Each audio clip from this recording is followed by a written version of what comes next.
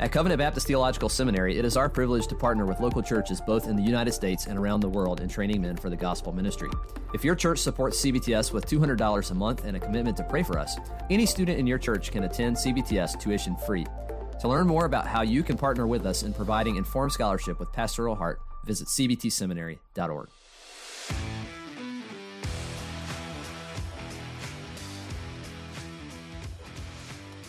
The Covenant Podcast exists to equip listeners with theological content from a 1689 Baptist perspective.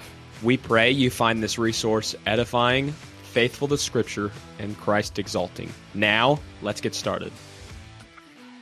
Welcome to the Covenant Podcast. Austin McCormick here with my co-host, Dewey Doval, and today we have multiple interviewees. One of them is Jake Stone, who we've had on multiple times. So if you want to know more about him, I'll invite you to find some of the shows that we've interviewed with him, and you can learn more about him at the beginning of those. But we also have the privilege of having Jordan Steffaniak and Garrett Walden to talk about the John Gill Project. So brothers, before we start talking about the John Gill Project, can you, starting with Jordan, introduce yourself to our audience? Sure. So thanks for having us on. This is a real treat and delight and pleasure, all three of them together, mixed. So I'm super excited to be here. I guess Jake's laughing over here. He can't keep it to himself. This is a good start of this episode. So a little bit about me. I guess I am finishing my PhD in philosophy at the University of Birmingham in the UK, though I don't residentially reside there. I'm in North Carolina in the Raleigh area. So if you've been to North Carolina, it's like sort of on the East Coast, hour and a half, 2 hours from the beach sort of area to situate your mind. I did my MDiv at the Southern Baptist Theological Seminary, where Jake Stone is at and where Garrett is also at. I did a THM at Southeastern Seminary in Wake Forest. I'm married and I have two children, both boys, and they both love playing with cars and trucks and everything related to that constantly. So that is a lot of fun. Other than that, I mean, I guess I helped co-found the London Lyceum, which I think is pretty much us and the Covenant Podcast are, I think, the true premier Reformed Baptist outlets that are out there. We're a little bit nerdy on the philosophical side oftentimes, which I think is a lot of fun. That's just sort of my training and sort of the itch I like to scratch. So I enjoy doing a lot of that sort of stuff. Other than that, I think that's pretty much it. I'll let Garrett go ahead and introduce himself. Great. Yeah, my name is Garrett Walden, and I'm really honored to be on the podcast. It's been, I've listened to the podcast a few times, and it's been a really helpful podcast for me. And grateful to be part of it. Also grateful to be a part of the London Lyceum. It's been a wonderful time to connect with some like-minded friends. And so I'm a pastor down in Auburn, Alabama, and it's been a wonderful church here. I've been a pastor for coming up on 3 years now. And I live here in Auburn with my wife and my 4 kids. And so you might hear my children in the background at some point. But it's a sweet place to be. I did my undergrad here at Auburn. And so spent 2 years on campus at Southern working on an MDiv, and then finished back here at the church kind of remotely. And then stayed on and working on a PhD right now under the supervision of Dr. Michael Haken. And my area of focus is specifically on 18th century Baptist history and theology. And so one of the things that I really like about Dr. Haken's way of doing history is he really tries to highlight some of the lesser known voices. And so that's a big part of what my research entails, considering the life and ministry of a man, John Collett Ryland. And so one of the interesting things about, John Gill is Gill and Ryland were close friends, and a lot of overlap of history and theology between the two of those men. At one point, I guess on some fronts, John Ryland just kind of copies and pastes from John Gill for a lot of his theology. Ryland takes some heat on a couple of different points, and his son, John Ryland Jr., basically says that his father, Ryland Sr., was pretty much in lockstep with Gill on specifically eschatology. So he's like, whatever Gill said about eschatology, just copy and paste that over to John Ryland Sr., and you pretty much got him. And so as we kind of get into the John Gill Project, it's an area that's really close to something that's really particular to what I do. And so, yeah, as a pastor, PhD student, got my family at home. It's been a sweet time. Grateful to be able to talk about the John Gill Project. Well, we're grateful to have you men on the Covenant podcast today. We've been immensely blessed by your work at the London Lyceum. And I know I speak for myself and for Austin when I say that we are thrilled to talk about the John Gill Project today. In fact, I've actually having the pleasure of studying under Dr. Haken and his cohort on John Gill with H&E Publishing. So I feel like I'm just drinking out of a fire hydrant for learning under him and being here today. So with that being said, since the topic of our conversation is the John Gill Project for today's episode, would you guys be willing just to provide our listeners with an overview of who John Gill was and why he is such an important figure in Baptist history, especially for those who may not be as familiar with John Gill as some of you men are? I'll kick the ball over to either Jake or Garrett as the resident historians of the group. Yeah, I could put a big picture points, and then maybe Jake can supplement with all the good stuff. John Gill was a particular Baptist minister in England during the 18th century. So he was born in 1697. He dies in 1771. And so he is just an extraordinary figure. I guess my first interaction with John Gill came in Dr. Nettles' Baptist history class, History of the Baptist. And so that was the first time I ever heard of John Gill. And so he kind of jumps straight into Gill as kind of a bit of a controversialist, and some of the particular things about Gill that might be, debated and misunderstood in Gill's history and theology. And so, but at the biggest picture, some of the things that I think are most important about Gill is that he is the first Baptist theologian to write a full systematic theology, or what we would call a systematic theology, in his body of Doctrinal Divinity. And he has this kind of companion volume, a body of Practical Divinity, where he talks about different other aspects of the Christian life. So he's like the first great systematizer in Baptist history, period. And then on top of that, he writes a commentary on every verse and book of the Bible. He's the first Baptist to do that. And so just extraordinary Bible commentator. He was a Hebrew scholar. He was just a wonderful linguist. Has a lot of other kind of great areas of doctrinal emphasis as well. He was, I think maybe Richard Muller called him the last of the post-Reformation scholastics. So he kind of has this kind of old school, post-Reformation scholastic kind of method of theology, which makes him kind of unique among the particular Baptists. One other thing kind of on the more ecclesiology side, he is the pastor of a church in London where Benjamin Keach was in the past. And after John Gill, he's followed by a man, John Rippon, who is another one of those kind of underrepresented voices who's really significant. John Rippon, in my view, is kind of like, the Forrest Gump of the 18th century Baptists. He's like always at the right place when something really significant happens, and is like surprisingly well connected and networked, and just is interestingly involved in so many significant stories. So John Rippon follows Gill, and then after Rippon, kind of you get to Spurgeon. So you can think of maybe Gill as kind of the grandfather of Spurgeon's pastoral ministry there in London. So those are maybe just a few of the high points. If you look up pictures of Gill, he looks really grouchy. And I'd like to think of Gill as maybe not as grouchy, but maybe Jake can comment on, was Gill a big grouch or not? Well, the story goes that one of the famous portraits of Gill hung in Spurgeon's office vestry, and somebody asked Spurgeon one time, why did Gill look so upset? And Spurgeon replied that he had just got finished talking with an Arminian, and that's why Gill looked like that. I do think that, well, if we're really being blunt about where Gill stands in the Baptist tradition, I think a lot of people have heard the mantra over and over and over that Gill is a hyper Calvinist and therefore Gill is to be avoided. And I think that's a real detriment in many ways to, Baptist theology over the last probably century. John Gill and Andrew Fuller are the two most influential Baptists before C.H. Spurgeon.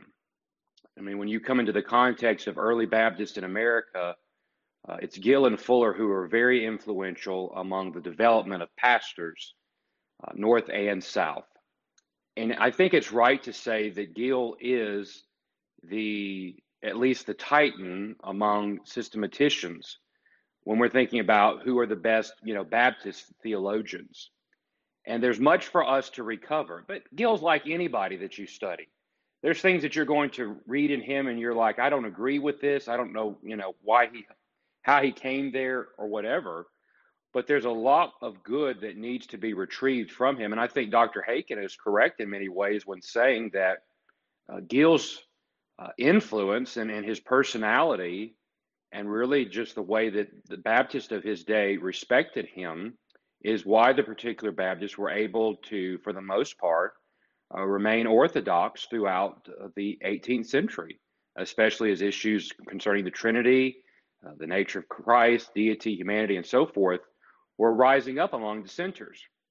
So I think we owe a huge debt to Gill, and I think that we would do well to really dig into the resources. And one thing, too, is that Gill is unique compared to a lot of the Baptists of that time, and that we have a lot of his writings. We can't really say that for many of those men in the 17th and 18th centuries, and even into the 19th century somewhat. So I think that as I've told people before, I think we learn much from Gill and Fuller. I think Fuller exhibits a lot better what we would call the evangelical Calvinism and maybe the pastoral model. But as far as systematically thinking through theology, I don't think there's anybody better than Gill in the Baptist tradition, even to this day. Amen. I will go ahead and give us our fourth allusion to Dr. Michael Haken. I know that the London Lyceum has done an episode on John Gill with Michael Haken, so we'll link to the show notes in that. And then perhaps this next question will give us the fifth opportunity to talk about Michael Haken as I ask, what is the John Gill Project and who will be cooperating together to administrate this project? Yeah, so I guess broadly, the John Gill Project, it's with H&E Publishing and the Andrew Fuller Center for Baptist Studies. So H&E Publishing is with guys like Chance Faulkner, if you're familiar with him. H&E is doing awesome stuff, really trying to republish and do a lot of confessional Reformed sort of material. They are not some big, massive publisher that's just out to make money. They legitimately view it as a ministry to serve local churches and pastors. So I love them. I love what they're doing. And then the Andrew Fuller Center is headed up by Michael Haken, of course.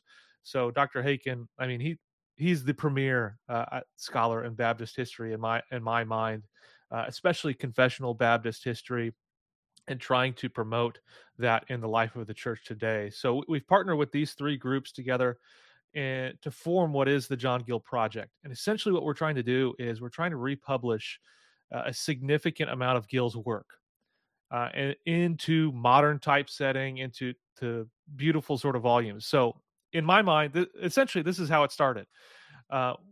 We realize there's a lot of great material out there in theology. You got Herman Bavinck, you can pull off your shelf, you can pull off Calvin off your shelf, and you start looking Turretin, and you're going down the list and you're thinking, where are the Baptists? I know we've got Baptists out here who have done great work, but where are they? They're not available. Well, I've got my great Baptist Standard Bearer set of, Gill, this massive one volume, the tiny little font. So if you've got that 2-volume set of Jonathan Edwards where it's got all of his works, it's just like, get my magnifying glass, pull it out so I can read it. And you're thinking, yes, some serious academics will buy that and read that, but your average everyday pastor or church member is not going to pull that off the shelf and read it, just because it's difficult to read and it's difficult to find on the internet. So I'm thinking here, what if we republished some of Gill? So I just email Dr. Haken a chance at H&E and say, what do you think about this idea? And it just took off from there. And so now the goal right now, the first installment of the project, is we're going to publish an edited and abridged version of Gill's entire body of divinity and body of practical divinity. That's set to come out in January of this year. So this is a sprint to get this one done, but that's not the only one done. So that'll be the initial volume that's like, here, let's take some snippets from all of Gill's thought and get it in the hands of local churches and local church members who are not likely to read 4,000 pages of text. We do have plans to have a fully 3-volume unabridged set as well, in that you can sit next to your Turretin on your shelf and you can pull off for references. But we wanted this volume out first to serve local churches and pastors immediately. But we also have plans to republish a whole range of his work. And this is going to include new introductions from Dr. Haken, as well as Dr. Jonathan Swan, who Dr. Haken looks at Jonathan Swan as the premier Gill expert that's there. So he was one of his PhD students, and he's brilliant. So I'm excited about the project. I think we also at the London Lyceum, we've got an annual journal that we've started. The first issue on the liberty of conscience should come out sometime this summer. I'm busy working through the initial stages of copy editing with the articles that have come in. I'm excited about it. But our second issue is dedicated to John Gill. So I'm pumped about this. Jonathan Swan and David Rathel will be guest editing that as well. So they'll be offering their Gill expertise to make sure that the articles are awesome. So I'm pumped about all that we're doing with the Gill Project. At bottom, we just want more Baptist resources in the hands of our churches. And we think our seminaries need it too. I mean, I went to seminary. I don't have any Reformed confessional. I don't even have any Baptist in my systematic theology classes. I mean, you've got John Frame. I guess maybe what is Wayne Grudem? I don't know. Is he like pseudo-Baptist-ish? I don't want to get in that hot water. I'll sidestep that one. And then you got Herman Bavinck. I mean, you don't have John Gill is the premier Baptist. Why don't we have our premier systematic theologian available for our seminaries? So that is the whole heartbeat behind it. We want to republish it for a modern generation, make it available, make it readable, make it available we'll do small tracks. So there's portions of his spirituality that you can put in 50 or less pages and you can hand to a church member and say, let's do a study on this. That's easy, comprehensible. Then you got let's do the full 3-volume unabridged set that your nerdy pastors and your nerdy academics want to get your hands on. So we're going to try to do a range of everything, but I'm pumped about it. We've got plans for at least 20 volumes. So it's really exciting. I don't know, Garrett, Jake, do you have anything to add to that? Yeah, so one of the things for me, I hope that this isn't like moving us to a different part of the conversation, but I'm sure many of us in this conversation have relative easy access to Baptist sources. So if you like, Jake's talking about Andrew Fuller, he's like dropping an Andrew Fuller quote in his sermon from last night or whatever. Those sorts of things, we pretty much know where to go to find that.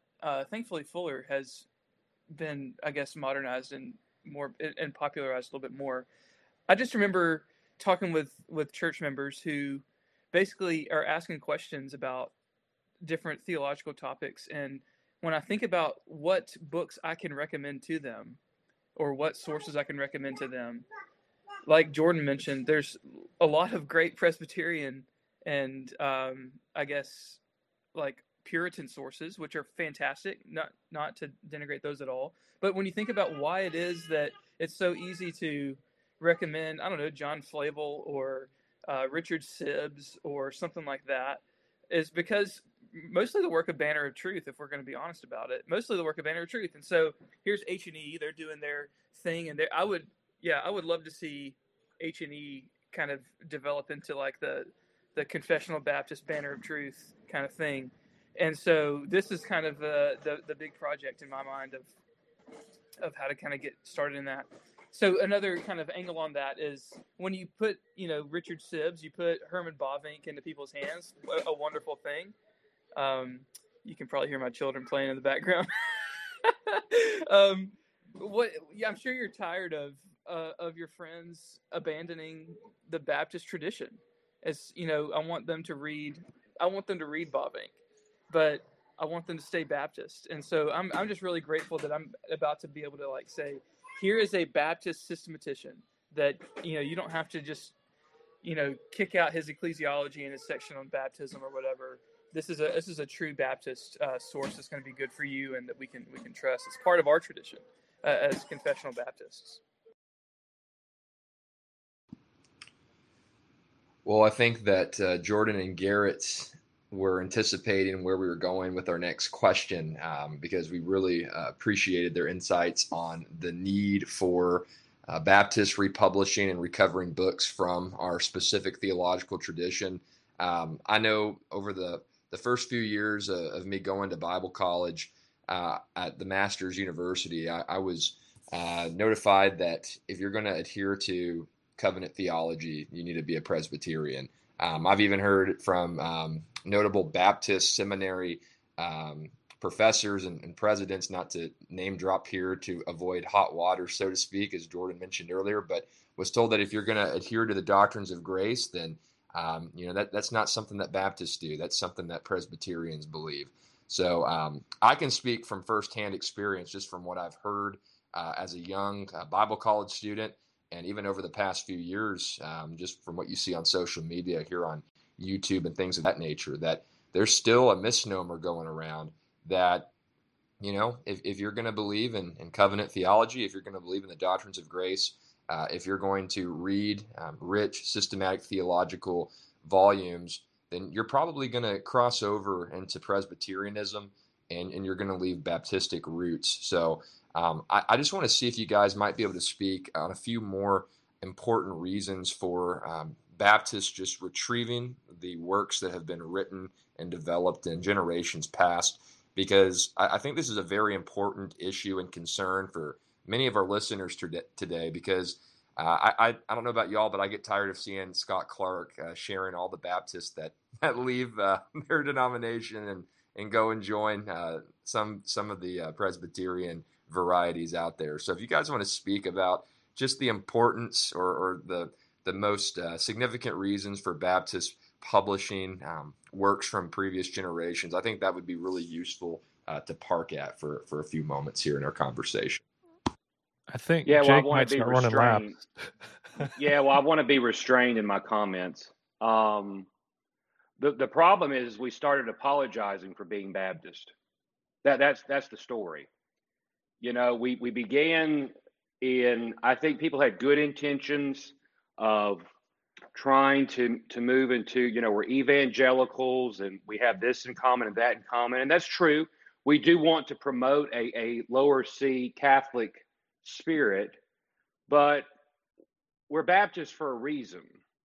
And if you don't expound on that, and I would say that Baptist theology and Baptist identity is very much, welded together with Baptist history. Really, those two things you've got to be able to do together to understand where our distinctives and who we are come from. It didn't just, magically appear somewhere. There's real roots and fruit that have come that we need to understand. And what happened, if you go back, and I'll say this, if you go back to, Southern Baptist publishing over 100 years ago, the late 1800s, early 1900s, it was very common for the Sunday School Board and those things to continuously publish works on Baptist identity, Baptist distinctives. We had, church manuals. And as the 20th century progressed, those things got thrown out because it wasn't important. Pragmatism was the name of the game. The old preacher would say it was about, nickels and noses, and that's all that matters.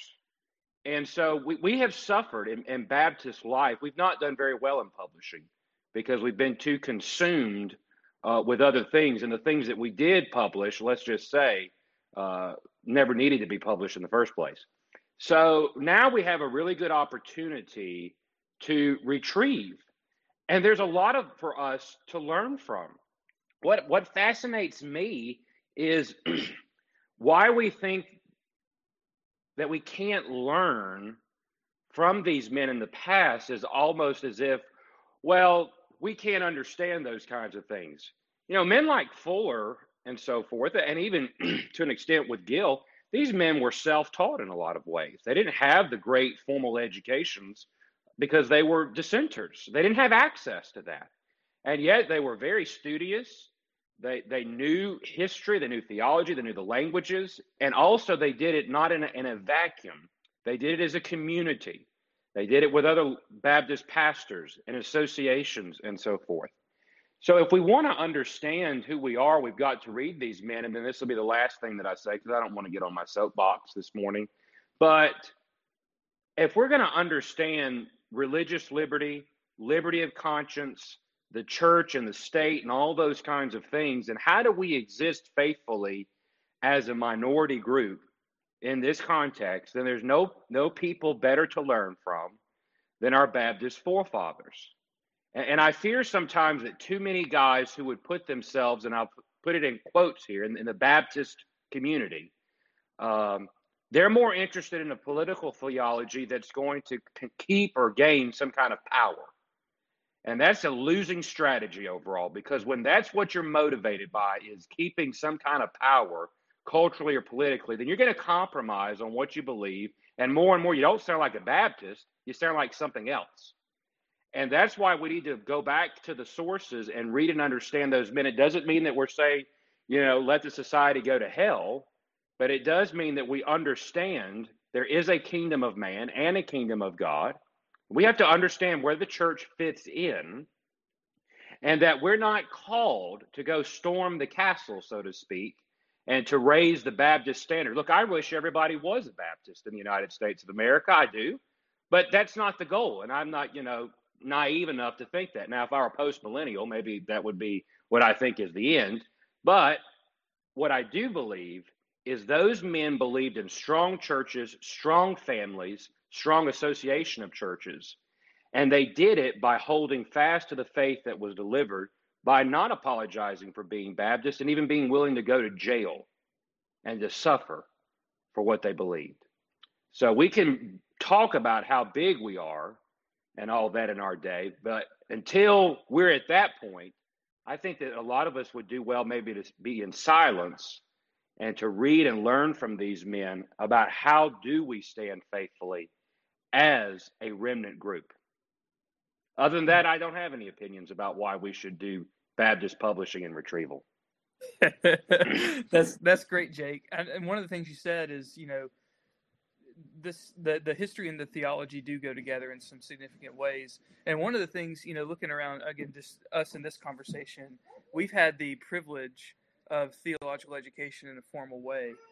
And so I was just thinking, times where I have had church members or friends ask me about something from Baptist history, I have access through our library, through the school library, to a database called ECHO, 18th Century Collections Online, where it's literally hundreds of thousands of primary source documents scanned in through like libraries and archives and museums and stuff like that. And so, but for someone who doesn't have access to that library, that database, I think it costs the library, I don't know, tens of thousands of dollars to have access for students. And people can't just do that. So I think we have a stewardship as those who have received a formal theological education to kind of mediate some of these old Baptist voices to the church today. And that's what I see the John Gill Project doing is here's some guys who have the privilege of access to these materials.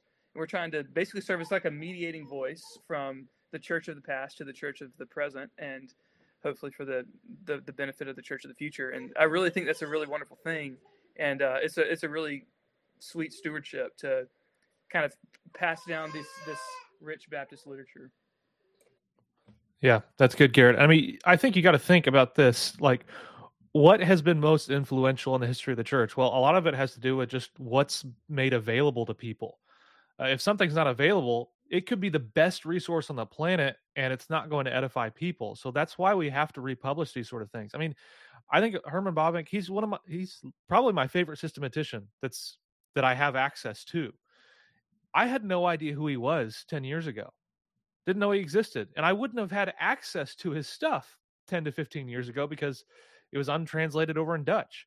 unless we republish this sort of work for people and make it available to them, especially at an affordable price, which one reason why I like H&E is they're not going to set the price at an academic $150 per volume. You're going to actually be able to afford to purchase the volume and purchase it for your church in bulk if you want to. That's how we make good resources like this get into this life stream and the lifeblood of our churches, is making it available. And the biggest part of that is just republishing it so people can have access to it. Yeah, thank you for that. I can sense the excitement in all of your guys' answer and being a part of this project. And perhaps other people are also excited. I know I myself am excited, and I want to participate, and maybe some of our listeners would want to participate in this project. I would imagine doing something like this costs money. So I'm curious to ask you, brothers, how can people participate in this project? What are your fundraising goals for the John Gill Project, and where can people contribute to giving to this project? That's a great question. So I'm going to explain a little bit about this, because I think even like myself, I had no idea how much all creating books costs. A lot of this stuff is just kind of like mysteriously behind the curtain. So first off, big publishers are not super interested in publishing John Gill, for better or for worse. Most big publishers, it's primarily about the bottom line. For better or for worse, that's not always a bad thing. You got to keep the doors open. I get it. But when they see John Gill, they're not going to be like, wow, this is really going to turn a profit or something like that. So big publishers are the ones that have money to spend on these sort of things and can pay the upfront cost to create resources like this. A small publisher like H&E does not have a vault with $2 million sitting in it where they can actually afford to front the cost on these sort of things. So to create a book like this, it costs money to get it copy edited by a professional. It costs money to get the layout design. It costs money to actually get it printed and put into an actual volume. And all of that for a volume like the first volume we're doing is going to cost somewhere between $4,000 to $5,000 up front before we see a penny of anything coming, before anyone buys anything. We've invested $4,000 to $5,000 in to just create it and make it a reality. So that is the initial goal, is if we want to make these sort of things a reality, we need money to make it happen. We need to resource and fund the project. So we've set an entire goal of 40,000 so that we can do 20 to 25 volumes. Now, the first initial volume is going to be in that $4,000 to $5,000 range. And I anticipate in that next year phase, so by the end of 2023, we would need about 15,000 to maybe 20,000 to front the initial 10 or so volumes that we hope to have out in that time frame.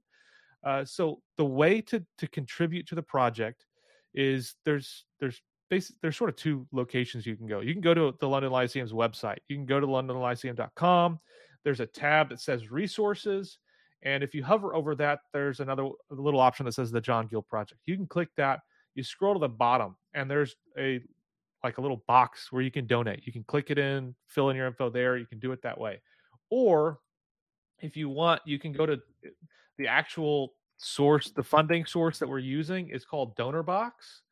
And it's all it is. It's just donorbox.org/the John Gill Project. Now there's a dash between each of those words. So it's like the John Gill project. But if you go there, you can donate directly to there. It's got all the information on both our website and this has got the information on what the project is, why we think it's important, what our goals are, how much we need to make it a reality, as well as if you donate $100, we'll make sure you get a copy of that initial volume. If you donate $1,000, we'll make sure you get a copy of, the full set of 20 or 25 volumes that we hope to do, if you can help fund the project and support it. So one thing I do recommend is maybe you don't have a lot of money in your pocket. You're like, I don't have $1,000 to give, but a lot of your local churches do. And we view this as a mission to equip gospel ministers, gospel pastors to do good theology, to preach good sermons, to shepherd their flock well. We think this is going to help that area.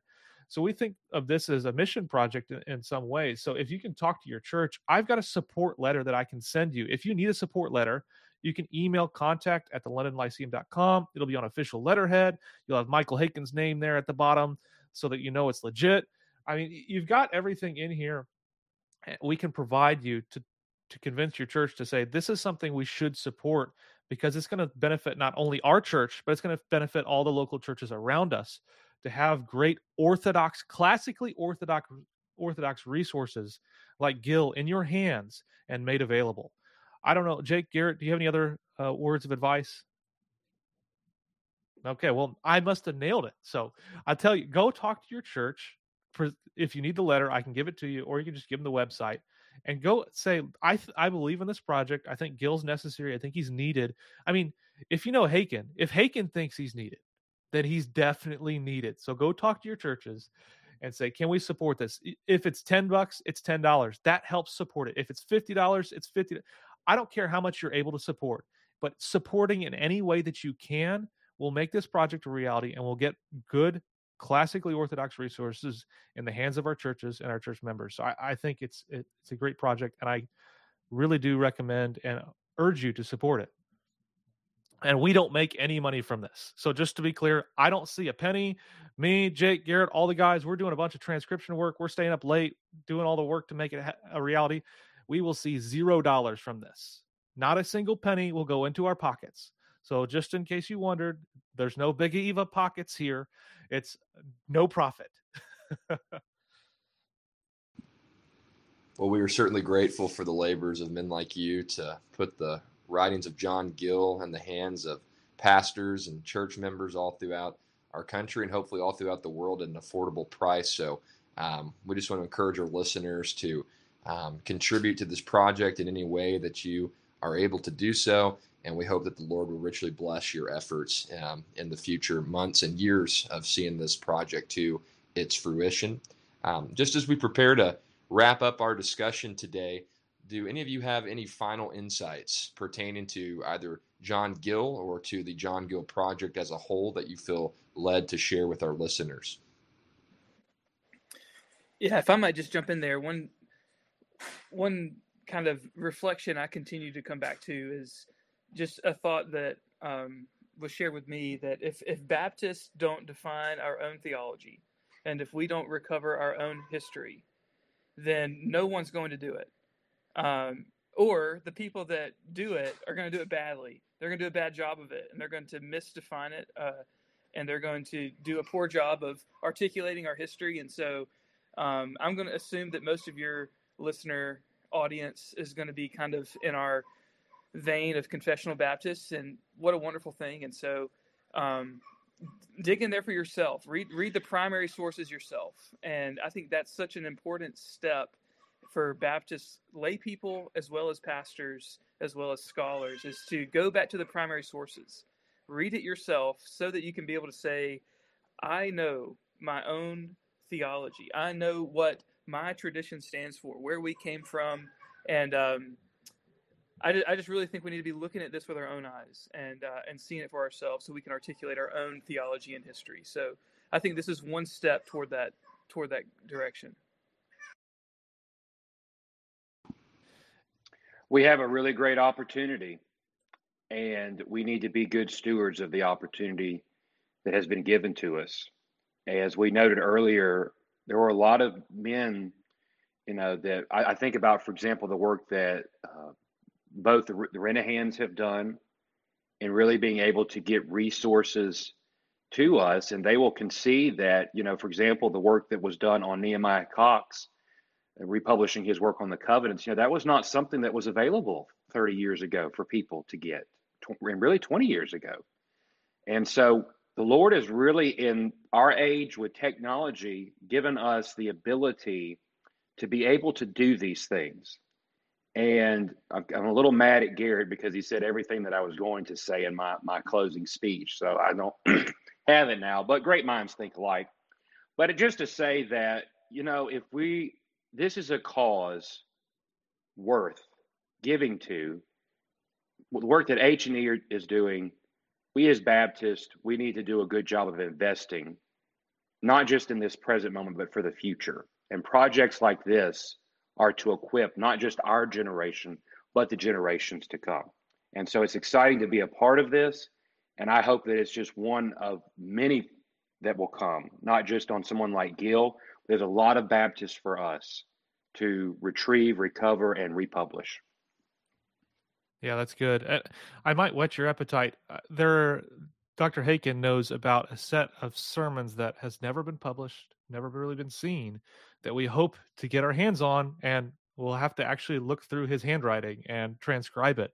But it's located just like 45 minutes from me. So I have easy access to go find them and get them into the hands of you listeners and readers and eager readers. So the project, like Jake said, I think it's just a start.